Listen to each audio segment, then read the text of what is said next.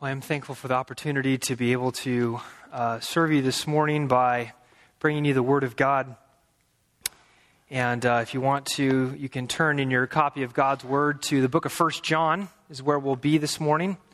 The book of 1 John. Almost at the very end of your New Testament, but there in the latter parts of your Bible. You know, it's built into human nature that no one likes to come clean.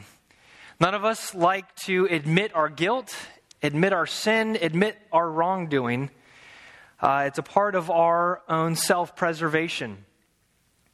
In fact, you need only to look to a toddler with chocolate all over their face, in which you are trying to extract the truth about whether they truly did eat the chocolate chip cookie. And they shake their head and say no, and you know that there's undeniable proof right on their face.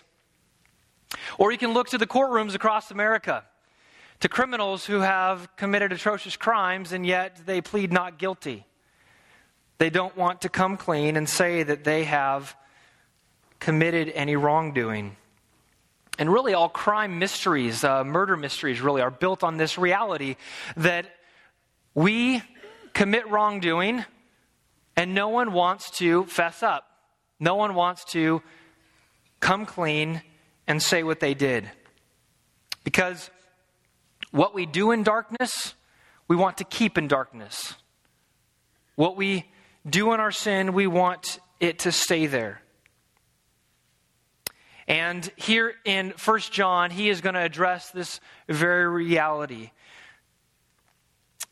The book of 1 John was written by the Apostle John in the very end of the first century.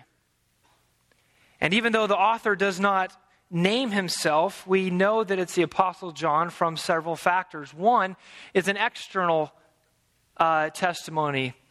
Many early church fathers wrote of the book that we call 1 John, and they attributed it to John the Apostle. But also, if you simply read the Gospel of John and you read the book of 1 John, you're going to see some amazing parallels, some amazing similarities, both in the vocabulary and in the issues that they address are remarkably similar.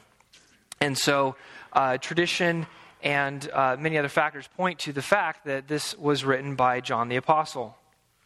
And like I said, this was written in really the last quarter of the first century. We don't know the exact date, but is clearly after 75 or so, pushing towards 100 AD. And at this point in the history of the world, Israel had been greatly anticipating their Messiah, and he had come. He had come in the person of Jesus Christ after thousands of years of expectation. Jesus, the Son of God, walked through Israel proclaiming to be the Messiah, but his people rejected him, nailed him to the cross, and buried him, left him for dead.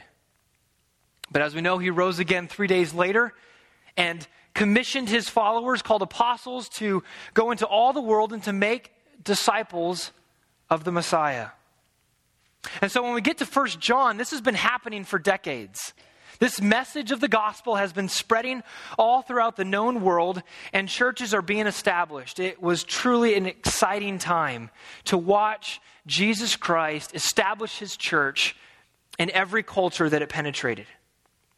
But this was not without opposition, as we know.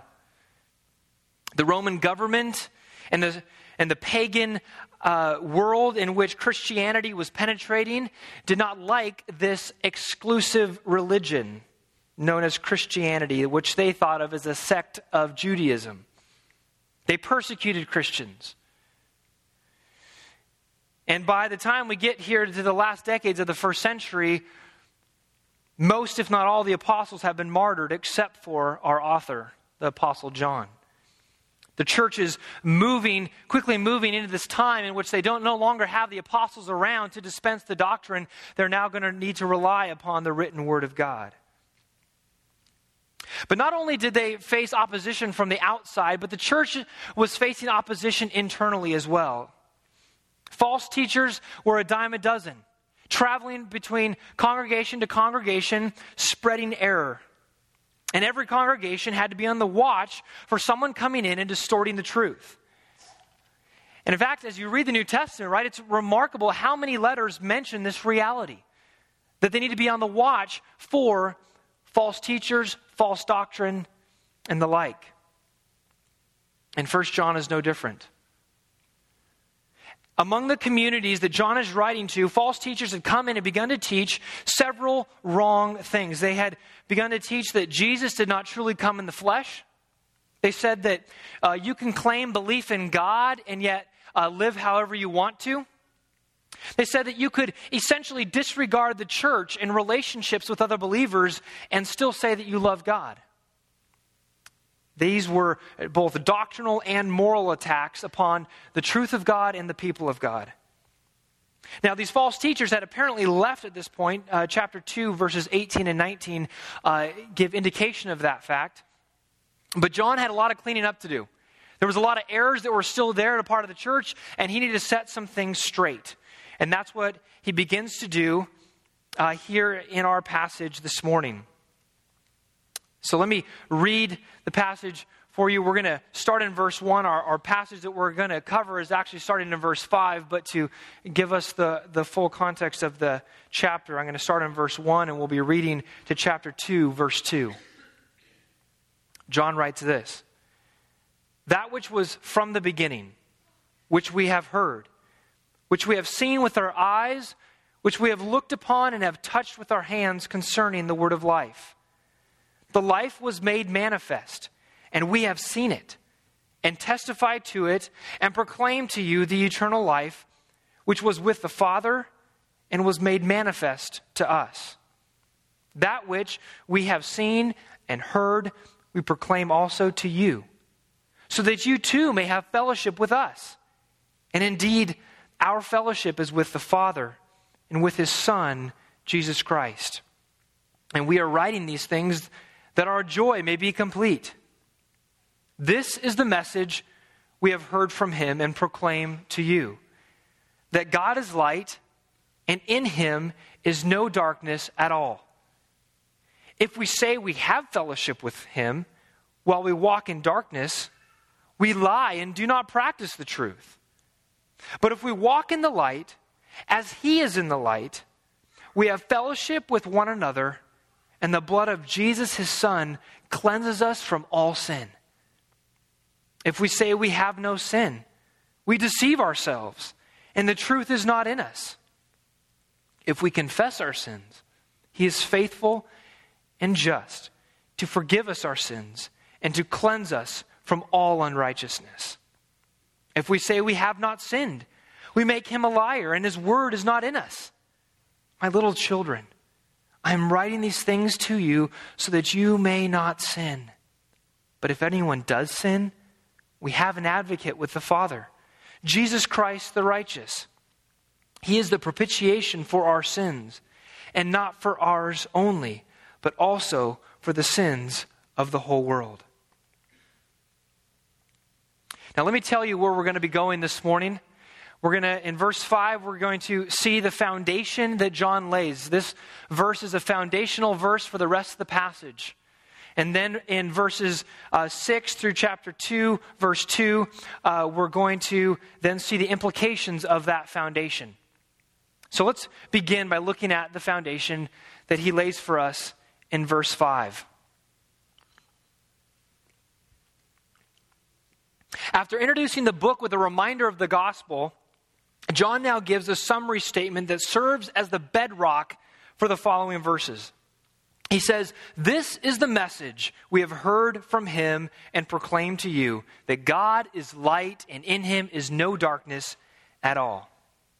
Simply put, John's foundation he is laying for his readers and for us is the character of God. He is setting straight who God is, and he fundamentally describes Him as God is light. Now, this message that he is proclaiming has a divine origin. Notice, he says, "This is the message we have heard from Him." This Him is Jesus Christ. This "we" is best understood as the apostles. John is one of the apostles, and as we see the term "we" used in verses 1 through 4, talking about seeing, hearing, and touching Jesus Christ as he walked on this earth, that can only apply to the apostles. And so, this message, the apostles heard directly from Christ. And this is a lesson, a message that we must listen and heed, for it's a direct announcement from God. Now, notice he says it in two forms, both positively and negatively. He says, God is light, and in him is no darkness at all. And when John considered how he was going to address the issues that were plaguing these communities that he was writing to, he knew that he first of all needed to lay the groundwork and the foundation, and that was make sure that they were clear on who God is. Because this is where we all need to begin. Many of you know the quote from the pastor from the past century, A.W. Tozer, who says, "What comes into our minds when we think about God is the most important thing about us." What comes into our mind when we think about God is the most important thing about us. This is because God is the most important being in the universe. No one is greater, no one is more valuable, no one is more beautiful, and no one is more necessary to us. Our existence, our life, our eternity is entirely dependent on this God. And not only this, but how we live in the day-to-day is directly connected to how we view God. Many people today shy away from doctrine. They shy away from the Word. It sounds too heady, sounds too academic, sounds too bookish. I just want to live for Jesus. Well, R.C. Sproul has well said that everyone's a theologian. You can't escape it. Everyone has a view about God. You either believe he exists or you believe he doesn't. You believe he's the ruler over all things or you believe he isn't. Or you believe he's ruler over part of your life or all of your life. You have a view about God and it directly affects how you live in the day-to-day. There's no escaping it. And so we all have a personal doctrine about God. You have a doctrine about God right now. And although we may not think about this on a daily basis, the choices that we make are directly related to this doctrine of God. My youth pastor told me when I was in high school, he had this phrase that stuck with me. He said, "Doing depends on doctrine." Doing depends on doctrine. In other words, how we live in the Christian life, how we live out our Christian lives is directly related to the doctrine and the truth that we know and that we believe. And John knows this. John knows this, which is why his first priority is to speak about the doctrine of God. And behold, this is a message that we need to hear and we need to take to heart about who God is. This description about God being God is light and in him there's no darkness at all is both simple and yet perplexing at times. It seems so basic that we can be tempted to skip over it, and yet there is so much richness in this description. So let's break this down. What does it mean that God is light? I want to suggest for us this morning two main characteristics of God that are included in this description of God as light. The first is holiness and purity. Holiness and purity. Now, when you think about light, whether it comes from a light bulb or whether it's coming from the sun, we think about brightness. We think about white light, right? I didn't mean to rhyme with that, but it did. Blazing glory, right? This bright, shining light. And so when John says that God is light, he's saying that he is piercingly pure. His character is untainted. His desires and ways are clean. His purposes have no trace of evil. He is the very definition of purity. He is the standard of white, if you were. And this was displayed, if you remember, on the night that Jesus was transfigured. If you remember, he went up on the mountain with Peter, James, and John, and there he was transfigured before them. And note the words that are used to describe Jesus on that night. It says, his face shone like the sun, and his clothes became white as light. Mark says, radiant, intensely white, as no one on earth could bleach them. This is a whiteness of the light, of the glory of God that far surpasses what we can achieve with bleach or any sort of cleaning agent today. This is a great purity that describes the character of God.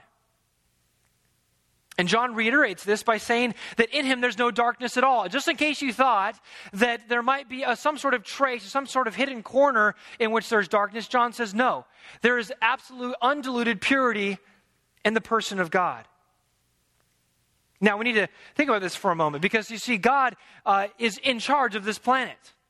And he sees the wickedness of man, and he uses sinners in his plans. And in fact, he's personally dealt with sin on the cross. So how is it that a perfectly holy God can deal with sin in this way, and yet for John to continue to say he is light and in him is no darkness at all? Well, I think our own sun provides a good illustration of this. Just as the sun shines its beams upon everything upon this planet, and it itself is untouched. The sun does not change based upon what it shines upon. Its beams do not change. Only the things that it touches are changed. The sun can shine on beautiful buildings and cow manure, and both of those do not affect the sun itself. And so it is with God. He is perfectly pure, and yet as he deals with sinners here on this planet, he is untouched and untainted by that sin. Well, the second thing that I think John is implying when he talks about God being light is revelation and illumination. First was holiness and purity. The second is revelation and illumination. Light reveals and illumines, right? Just like when you walk into the living room at night and you flip on the light so that your shin doesn't find the coffee table, the light reveals objects in the room so that you know where they're at. In the same way, we can say that God is a revealing God. He himself has revealed himself. He is the light. He has pulled back the curtains and displayed himself, and the shining glory of God has radiated into this earth. Hebrews chapter 1 and verse 2 says, long ago, at many times and in many ways, God spoke to our fathers by the prophets. But in these last days, he has spoken to us by his Son, whom he appointed the heir of all things, through whom he created the world. God is a revealing God. He has spoken about who he is. We have that written down for us in the Word of God. And so we can see even from this verse that he spoke to his prophets. They wrote it down. We have the Word of God. But he also spoke through his Son. He revealed himself through his Son, Jesus Christ. Jesus said in John 8, verse 12, he says, I am the light of the world. Whoever follows me will not walk in darkness, but will have the light of life. Paul wrote in 1 Timothy 6 that God dwells in unapproachable light. You see, Jesus Christ reveals God to us. We cannot see God. We cannot put our eyes upon God. But Jesus Christ is the revelation of the Father and makes God known to us. So God is light. He's revealed himself to us. He's opened up the gates of heaven, as it were, and revealed who he is as the triune 3-in-1. So what does this mean for us? What is this message that John has to say God is light and in him is no darkness at all? What is that? What's the significance for us?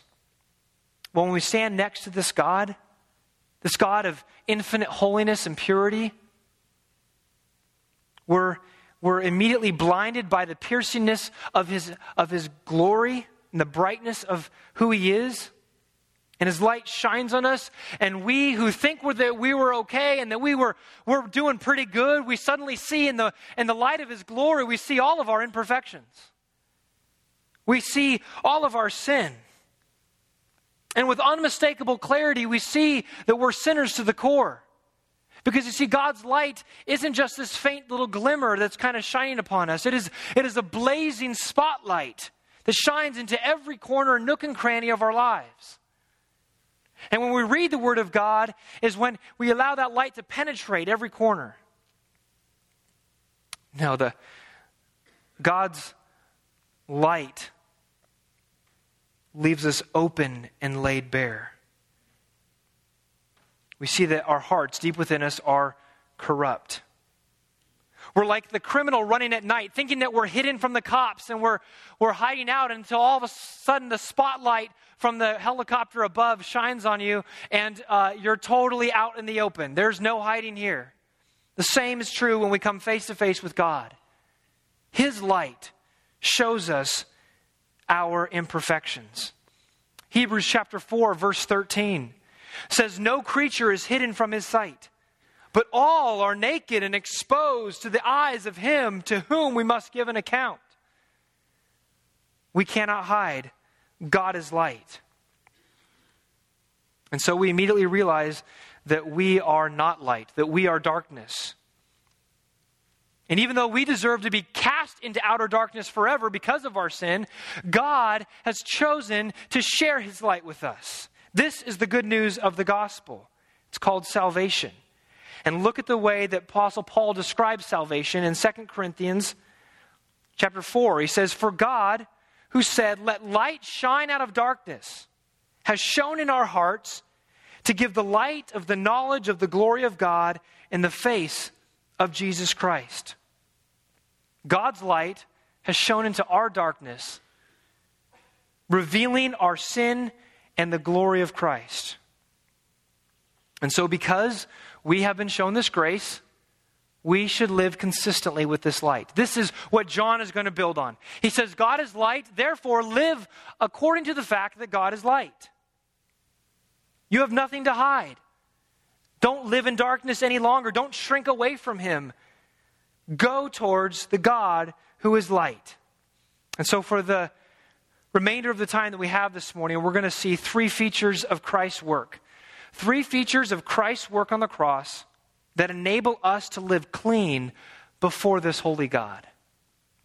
How do we live clean? How do we come clean and live in God's light? We simply need to look to Christ. The first feature of Christ's work on the cross that we need to see is that the blood of Jesus heals our hypocrisy. The blood of Jesus heals our hypocrisy. And we see this in verses 6 and 7. Look at verse 6 with me. He says, "If we say that we have fellowship with him while we walk in darkness, we lie and do not practice the truth." Now, the way that John lays out this passage is that there is a claim that is made, started by the words that say, "if we say." And maybe you recognized that earlier when we read it. The "if we say" formula is given 3 times in this passage. So this claim is made, and then there is a contradiction to that claim. Well, you say this, but I say this. And then there's a solution that is given. And so each of these, our points this morning, will wrap around that claim, that contradiction, and the solution. In verse 6 here, we have the claim that if we walk in darkness, we say that we have fellowship with God, but we walk in darkness. And John is saying this is a reality that cannot last. This is an inconsistency in our lives. This is hypocrisy. It's impossible to claim that we have fellowship with God and yet walk in darkness. This is like oil and water. They can't mix. What does fellowship with God mean? It means that we have a relationship with God.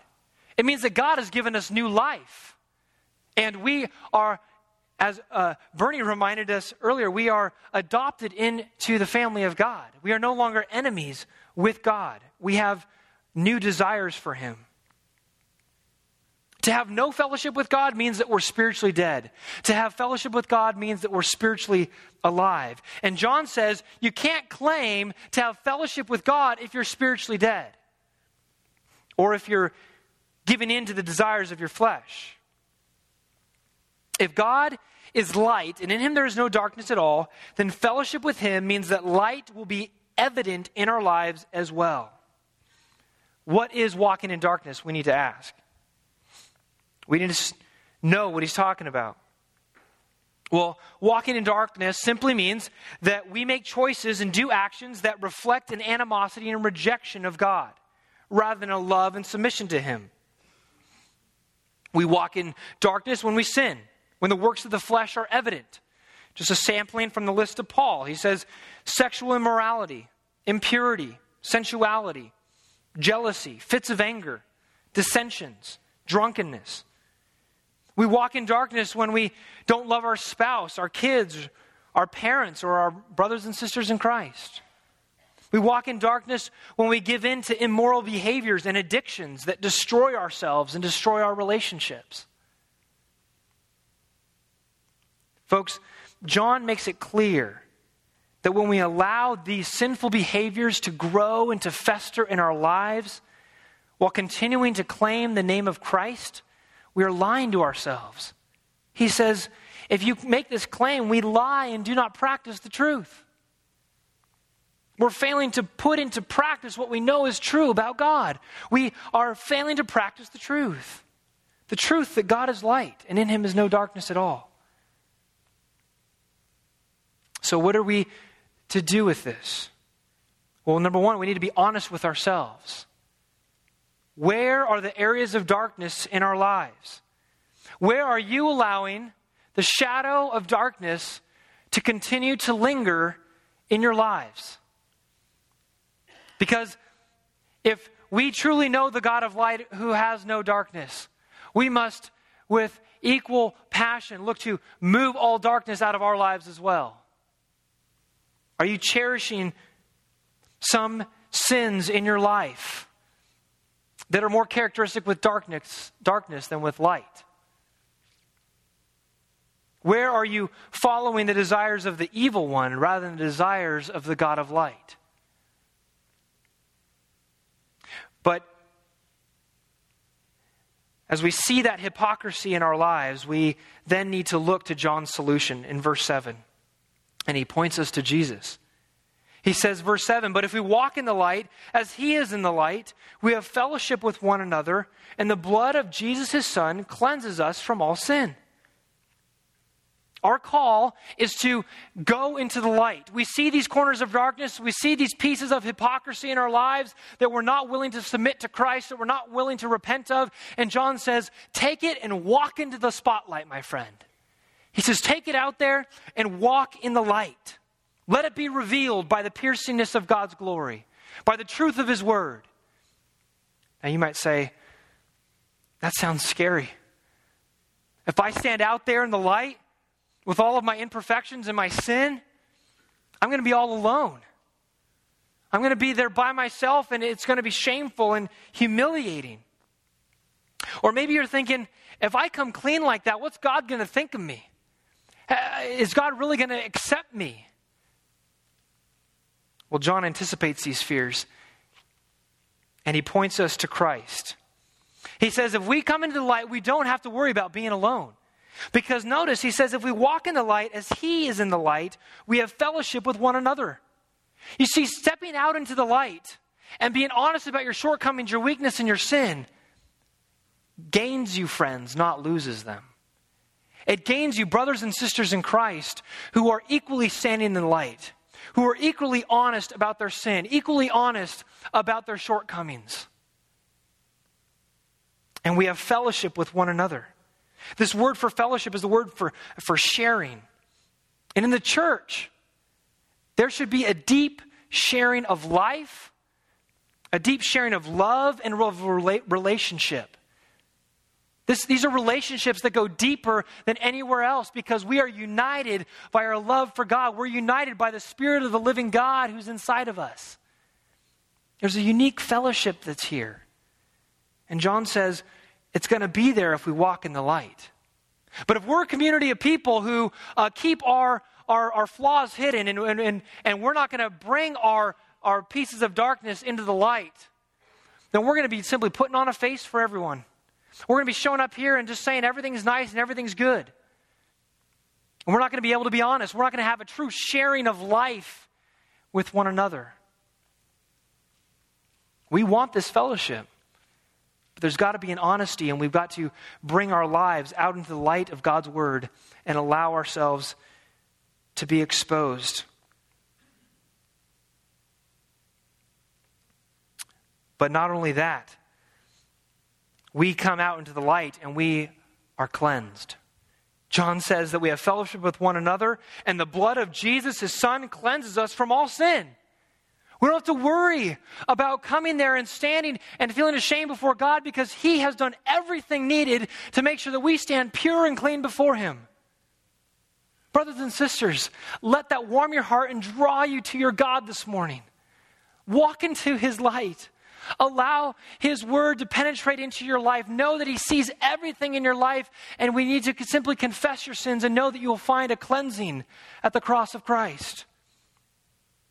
It's by his blood, John says.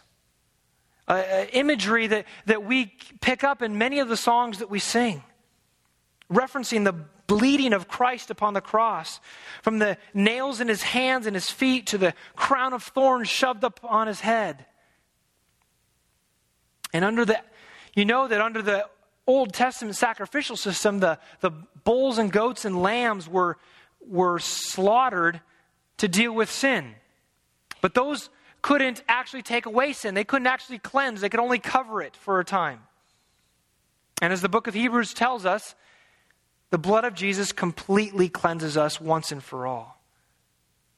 His blood represents his death, a death that you and I each deserved. And so, as we step into the light, declaring that we indeed are sinners who are flawed, we are also declaring the power of the blood of Christ to cleanse us from every single sin, to cleanse our hearts at the deepest level. So friends, where is that hypocrisy in your life? Where are you claiming fellowship with God and yet walking in darkness? The Word of God calls you this morning to step into the light and find the cleansing of the blood of Christ. So the first feature of Christ's work on the cross that enables us to live clean before a holy God is that the blood of Jesus heals our hypocrisy.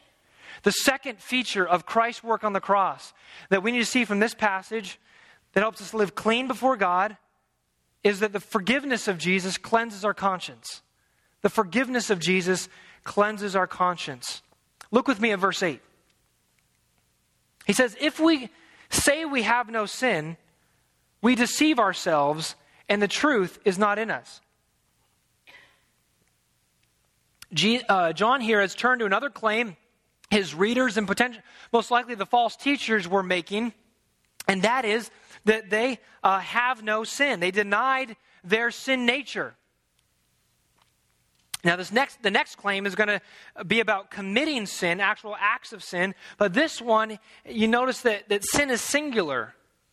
And he's talking about the sin principle that lies within each one of us. And unfortunately, this view is prevalent everywhere we look today. Right? People don't want to admit the fact that they were born sinners. The secular viewpoint believes that people are born innocent and it's their environment that conditions them to do evil. Because evolution doesn't assign an inherent evil to people. And unfortunately, an idea that people are born good has also been in the church for a while. Some of you might know the name Pelagius, a heretic from long ago, who taught that mankind was born good and only turned evil after doing bad things. And for as much as we want to believe in the good of humanity, we simply cannot accept that position because the Bible, God calls mankind other things besides good. Let's look at this list. He says that man's heart is deceitful above all things and desperately sick in Jeremiah 17:9. He says that we are dead in our trespasses and sins, Ephesians 2 verse 1. Dead, not alive. He says that we love sin, John 3:19, and that we're slaves to sin in John 8:34. He says that mankind, says no one is righteous, Romans 3:10. No one seeks for God, Romans 3:11. No one does good, not even one, Romans 3:12. You see, these passages give a pretty clear understanding of what the condition of our hearts are apart from the saving grace of God.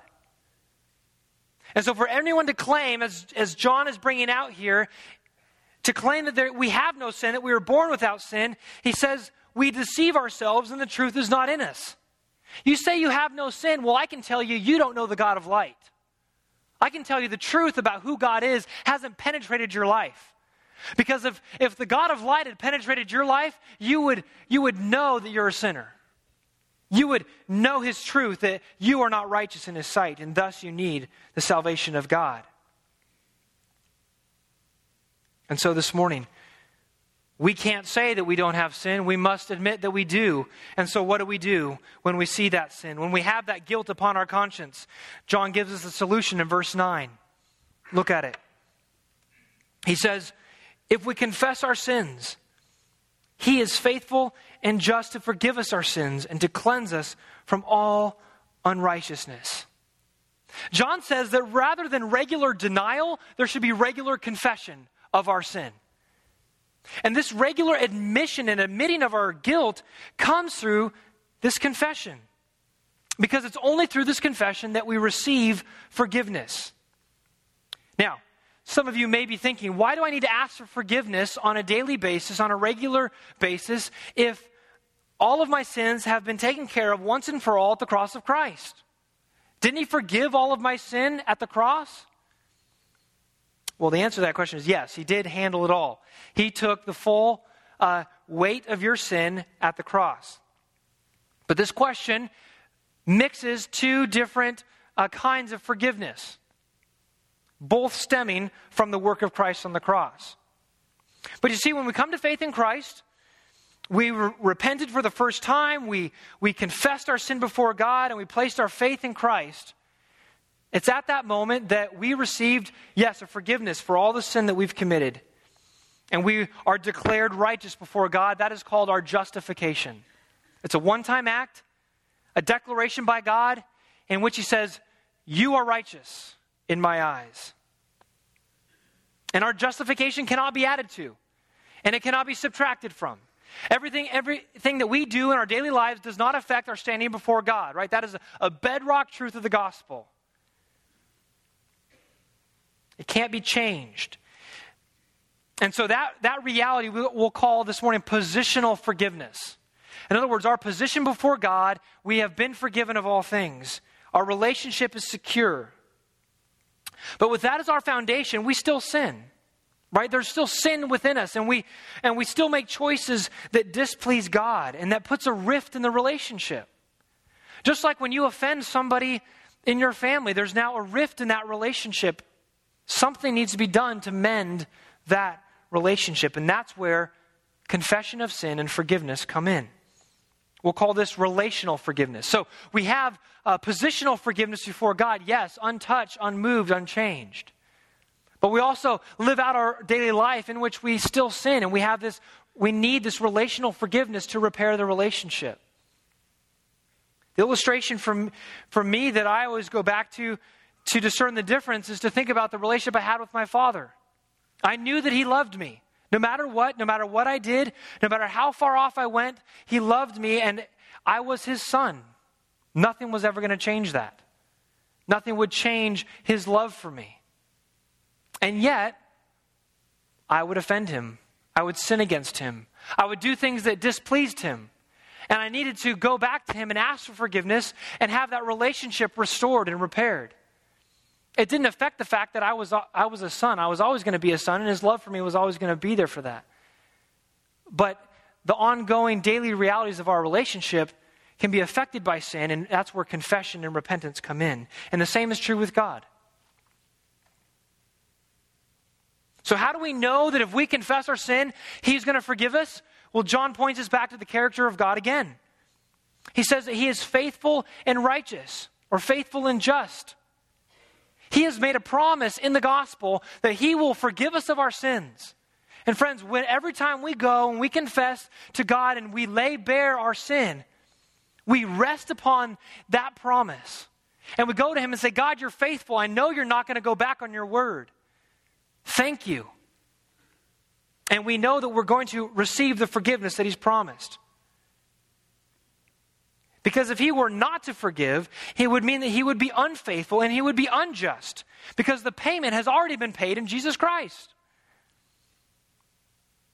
In other words, every time we come to God to confess our sins, we are banking on the character of God. We're banking on who he is. And we can walk away knowing that we are cleansed from all unrighteousness, he says. Not most unrighteousness, not some of our unrighteousness, but all. Friends, do you believe that your sin is forgiven in its entirety? Or do you confess your sins before God and walk away still feeling guilty, thinking that you need to do something to prove to God that you're really sorry?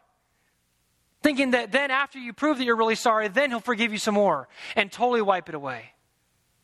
Friends, that undermines this reality of the gospel. That is a form of penance that we're trying to do. We're trying to earn God's favor back by trying to be more sorry or trying to go do some religious or righteous thing. Think that going to church will then clear our record, or thinking that then pulling out our Bible or praying more is going to make God more happy towards us. And that is a false gospel. Because he says that the way to find forgiveness is simply through confession. Honest, open confession, admittance of our guilt before a holy God. And we receive forgiveness of all our unrighteousness. And so I ask you, are you carrying a guilty conscience this morning? Is your sin weighing you down? That sin that you know is there that maybe nobody else sees? My friends, Jesus is calling you to come clean this morning. He's calling you to step out into his light. To step out into the light and to receive the healing and the forgiveness that is found only in him. Come into the light. Go to Jesus. Your Savior is waiting to forgive you. Run to him. He died to make it possible. Do not disbelieve, but believe. And find that forgiveness and that freedom of being in right relationship with your God. Well, the third and final feature of Christ's work on the cross that we're going to see this morning is the righteousness of Jesus repairs our record. The righteousness of Jesus repairs our record. And we see this in chapter 1, verse 10, running through chapter 2, verse 2. But just look at verse 10 with me. He says, if we say we have not sinned, we make him a liar and his word is not in us. Again, another claim that was made by the people in the communities he's writing to, and they were denying of having done any sinful actions. They're saying, yeah, we don't really sin. We haven't sinned. Now, it's kind of hard to believe that someone today would actually say that they've never done anything wrong, right? You can pretty much stop anybody on the street and say, have you ever told a lie, and is that wrong? And they'll probably say, yeah, and give some credence to that fact. But those who do deny it, John says, we make God a liar, and his word is not in us. Like the last claim, this goes directly against the character of God. Because God has said that no one is good, no one is righteous. All have sinned.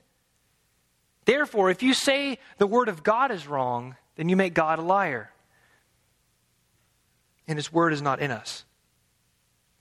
Now, the funny thing is that those who are denying that they have sin, and John here, basically have the same goal. They both want this idea of no sin. Look at chapter 2, verse 1. He says, my little children, I'm writing these things to you so that you may not sin. John's saying, listen, the desire that they're hoping for, which is to have a clean record in which there's no sin, is a great desire, a great goal. I have that goal for you, that you wouldn't sin. But it's where they go to get that goal that sets the two apart. These sin deniers wanted to trust in their own righteousness. They wanted to trust in their own good record that they have done before God. But John wants us and his readers to trust in the righteousness of God.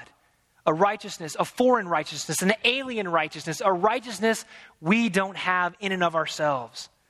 Look at the rest of verse 1 there. He says, but if anyone does sin, we have an advocate with the Father, Jesus Christ, the righteous. And I love how he starts out the chapter saying, if my goal is that you may not sin. And we go, well, John, I'm sorry to break it to you, but I sin quite a bit, and I don't know how well that goal is going to be reached. I sin all the time. And it's so great to then see the next phrase. He says, but if anyone does sin, and we go, ooh, that's me. That's me. And we find this relief that he understands our weakness. He understands our frailty. The standard is not unattainable. He's showing us the path of life. Now, if we look at our own track record, if we look back over our lives, we see a track record that is strewn with sin. It's littering the trail ever since we were young. After one selfish act after another. And therefore, if we are going to be in relationship with a holy God, if we are going to walk in the light as he is in the light, we need a new track record. We need a new record attributed to us. And this is where Jesus comes in. He stands in our place and he advocates for us. Such a beautiful, wonderful picture of the gospel here. It's the picture of a courtroom with God the Father as the judge. And we are the accused, standing there in our guilt. Again, in the blazing glory of his light, we see our sin, we see our flaws, we see our imperfections, and we recognize that we are deserving of hell for this sin. And yet Jesus is our defense. And he's standing there. He's our advocate. And he says, this one's with me. Take my record in his place. And the judge says, no, I can't let him go off free. There were sins committed. I need those sins need to be paid for. And Jesus says, I did that. And he hands up the record and shows that he paid for every one of our sins. You see, God doesn't just brush sin aside. If he could just brush sin aside, the cross was unnecessary. God had to deal with sin directly, and he chose to do it on the person of his Son, Jesus Christ, who is described here as the righteous. A title that really can apply to no one else. Jesus Christ is the only righteous one, the only one who has perfect righteousness, and thus he is the perfect advocate for us.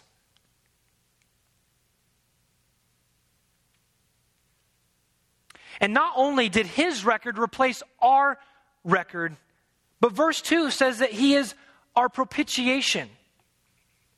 Verse 2 says he is the propitiation for our sins, and not for ours only, but also for the sins of the whole world. Now, this is a big word, but it simply means the wrath-bearing sacrifice. To say that Jesus is the propitiation, it means that we're saying he is the wrath-bearing sacrifice. He bore the wrath of Almighty God and was slaughtered on our behalf. If you could think of the wrath of God like a semi-truck going 70 miles an hour down the freeway. And the semi-truck driver is directly eyeing you, looking to crush you. And Jesus Christ stands right in front, takes the blow so that you don't have to.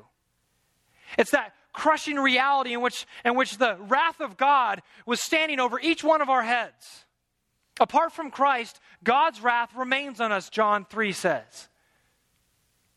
And if we don't put our faith in Christ, then that wrath comes and crushes us and punishes us for all of eternity.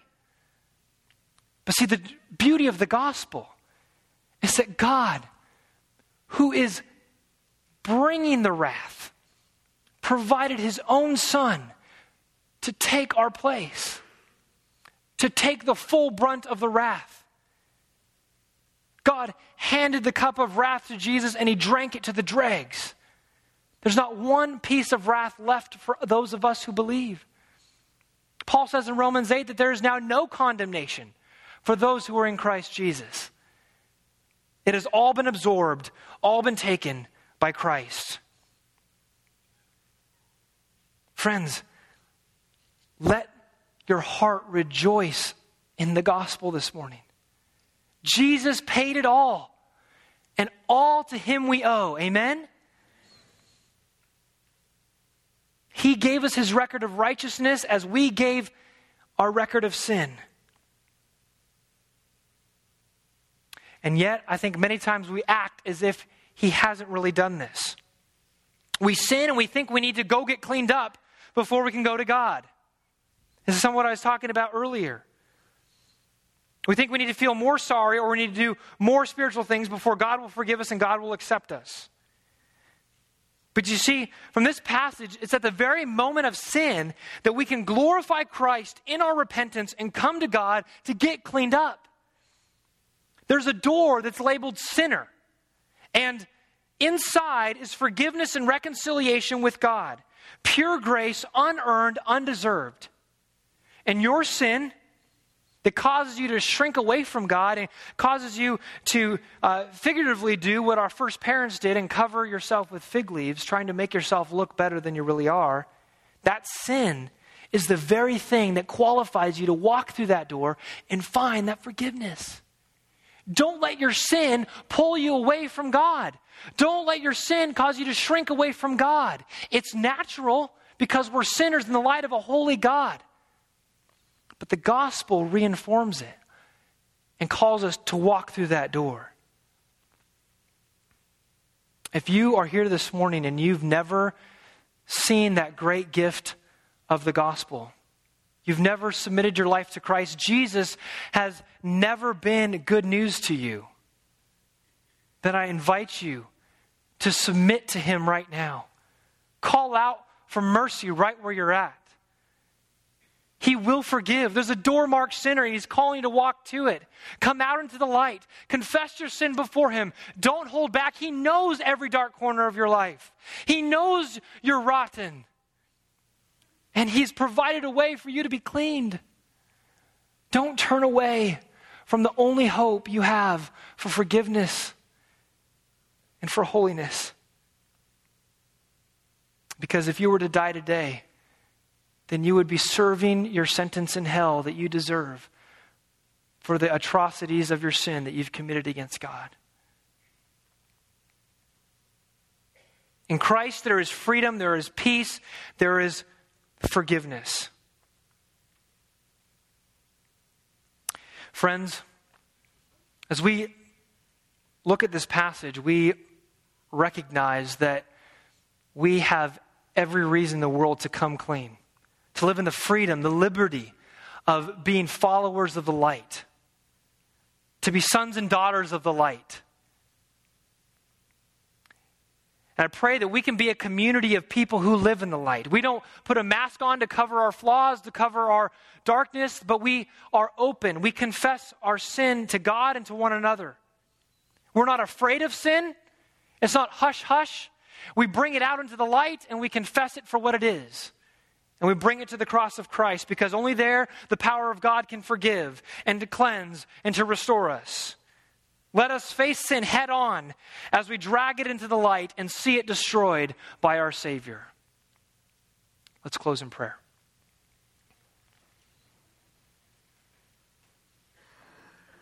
O God, who is light, piercingly beautiful, and radiantly holy, we all realize our desperate plight apart from you. Sin is all too common in our daily life. While we're on this planet, we do not yet have completely transformed hearts. The sin nature still clings to us, and we still make choices that displease you. But God, we thank you for the gospel this morning. We thank you that you have provided hope and a way for us to be cleansed. I pray this morning, oh God, that everyone here would see in a new way the work of Jesus on the cross, that they would run to Christ to be cleansed, to be forgiven, and to be set free from their sin. We thank you for all that you've done. We give you the glory. In Jesus' name, amen. Brothers and sisters, you are dismissed.